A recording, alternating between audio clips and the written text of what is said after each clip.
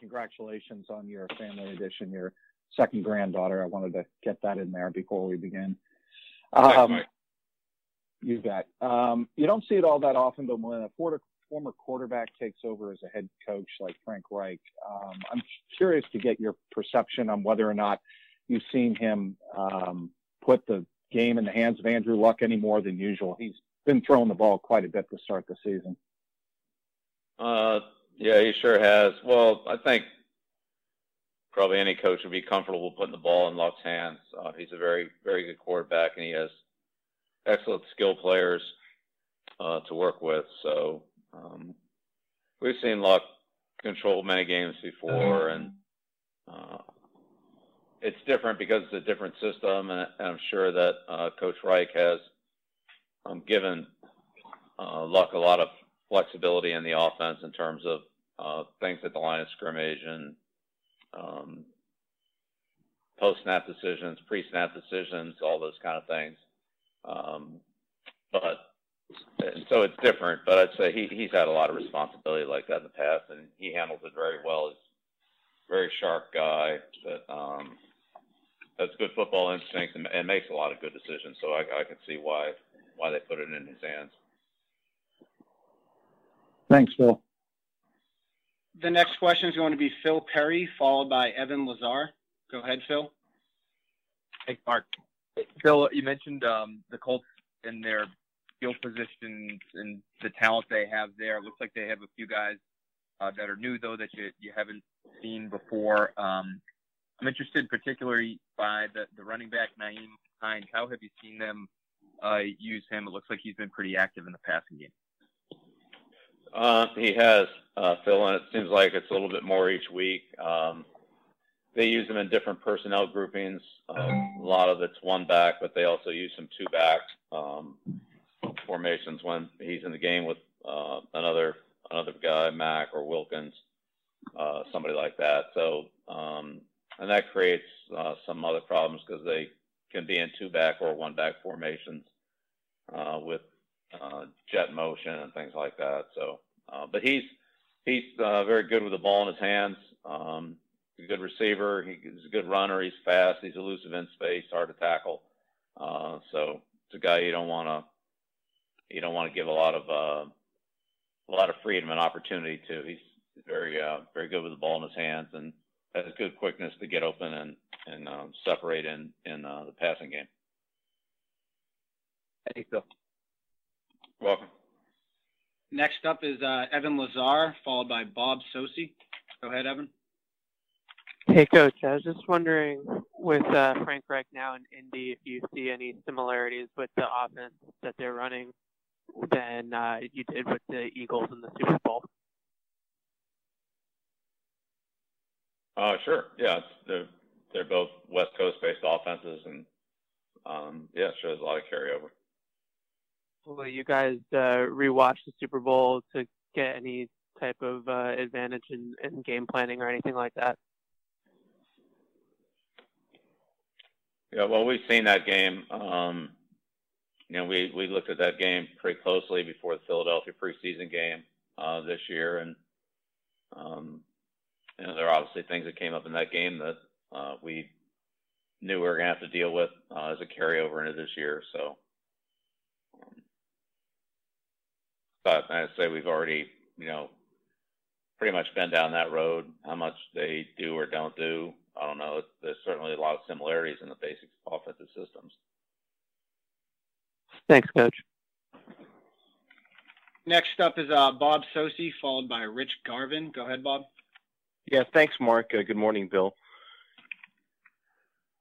Bob. The Colts defense, a lot of turnover naturally. I know there is for most teams, every team year to year, but a lot of young players on that defense. And I was curious about your impressions of Leonard in particular.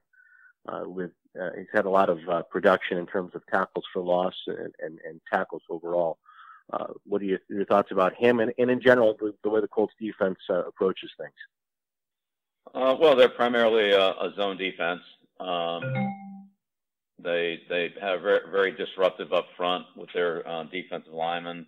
They have some very explosive and powerful guys, like Hunt and Sheard and Woods. And they also have some very athletic guys that are disruptive too. Ture's done a good job for them, and Basham, plus the guys I just mentioned. So they cause a lot of negative plays. I think they lead the league in negative runs, and they're high in sacks. So they're a very disruptive group. The linebackers are fast. Leonard's fast. Walker's fast. They pursue well, and so they get to a lot of plays, get to a lot of balls, and they've done an excellent job turning the ball over, whether it be stripping the ball out or making plays, tip passes, and things like that. But zone oriented, so they have a lot of people run into the ball wherever it is, run or pass, and their front's very disruptive. So a lot of times their linebackers or secondary players like Gaithers or Kenny Moore, who plays the nickel for them, or Hairston, if it's not Moore, do a real good job of again filling those gaps and getting in on plays after a lot of times the initial part of the running play has been disrupted or forced to bounce out or cut back into another gap, and they just converge and have a lot of people there. So Leonard's been productive. He's, as you said, he has a lot of tackles. He's on the field on almost every snap. It might be every snap. He's not out there. He's out there every play. And again, very good sideline to sideline range. Their linebackers are usually pretty deep, but when they blitz, they're fast, so they get there in a hurry, even though a lot of times when the ball snaps, they're not in a very threatening position, but they make up that ground very quickly, along with the disruption on the defensive front, and they cause a lot of negative plays. So that's really the main issue. Holding penalties, tackles for loss, sacks, batted balls, things like that. They have a lot of negative plays in those areas. And a quick follow-up, do you see the Rod Marinelli influence on Eberflus with that front in particular? Yeah, absolutely. Yeah, 100%. Great, thank you. Next is Rich Garvin, followed by William Benditson, and I don't see any other hands raised after that, so we'll either end there, and I'll give it open for one last final question after William. Rich, go ahead. Bill, going back to Sunday, Sony Michel had 17 carries at 3 yards or less. And just when you went back and looked at the tape, what were your thoughts on those plays? Well, I mean, I think that's somewhat the running game is. I mean, not every play is an 80-yard touchdown, so like every pass is an 80-yard touchdown. There's incomplete passes, and some runs gain less than others. You hope that you stay with it, and in the end, you have production in the overall that overall phase of the game. So I asked because I think, if memory serves me right, you once told me that a running back should be able to get 2 yards by falling forward. So when you see these smaller runs play, is that not necessarily just on the running back too? Well, I think if there's a stalemate at the line of scrimmage, a back can make a couple of yards. Yeah, that's absolutely. But if the play gets blown up or he doesn't really have a chance to get back to the line of scrimmage and be able to push the pile and hit the gap, then not necessarily. I mean, you've got to at least create a stalemate on the line of scrimmage to give the back a chance. But a team like Miami that has some very athletic players, and when they bring their linebackers and McDonald off the edge, I mean, a lot of times those guys are penetrating into the backfield. So you have a couple, 0 and 1 yard gains, and then you hit a toss outside for 15 yards, or hit a play up the middle for 10 yards, and that kind of evens it out. So look, not every play is an 80-yard touchdown in this league. I mean, it just doesn't happen that way. Sure. Thank you. William Benditson, go ahead. Bill, congratulations again on your second granddaughter. I just wanted to ask you, you've used a lot of combinations in the front six, especially when you play nickel defense. And I think some of that, at least it seems, is trying to figure out what are the best combinations up front. Do you feel like you're closer to that defensively, feeling what are the best combinations after 4 games? Well, all the players that we play in there have earned the playing time, and we have confidence putting those players on the field, and they've done a good job for us. So I don't think we're ever just going to put 11 guys out there for 65 snaps. Some of it's based on, of course, what our opponents are doing and what our personnel matchups are against that opponent. Some of it's based on our depth, and some of it's based on game situations. So I think there's a place for all those. Every game's different. Every opponent's different. So the way each game plays out isn't necessarily for us. Doesn't necessarily for us follow a certain pattern. It's just we react to how it's going, and again what we're trying to do and what our opponents are trying to do, and how those two things match up. So I think you'll continue to see us use multiple players in our defensive scheme, depending on, again, those different answers that I just mentioned. I don't think it'll just be 11, 12 guys. We're going to take 2 final questions here, guys. It's going to be Mike Petraglia first, and then we'll end with Evan Lazar. Mike, you can go ahead.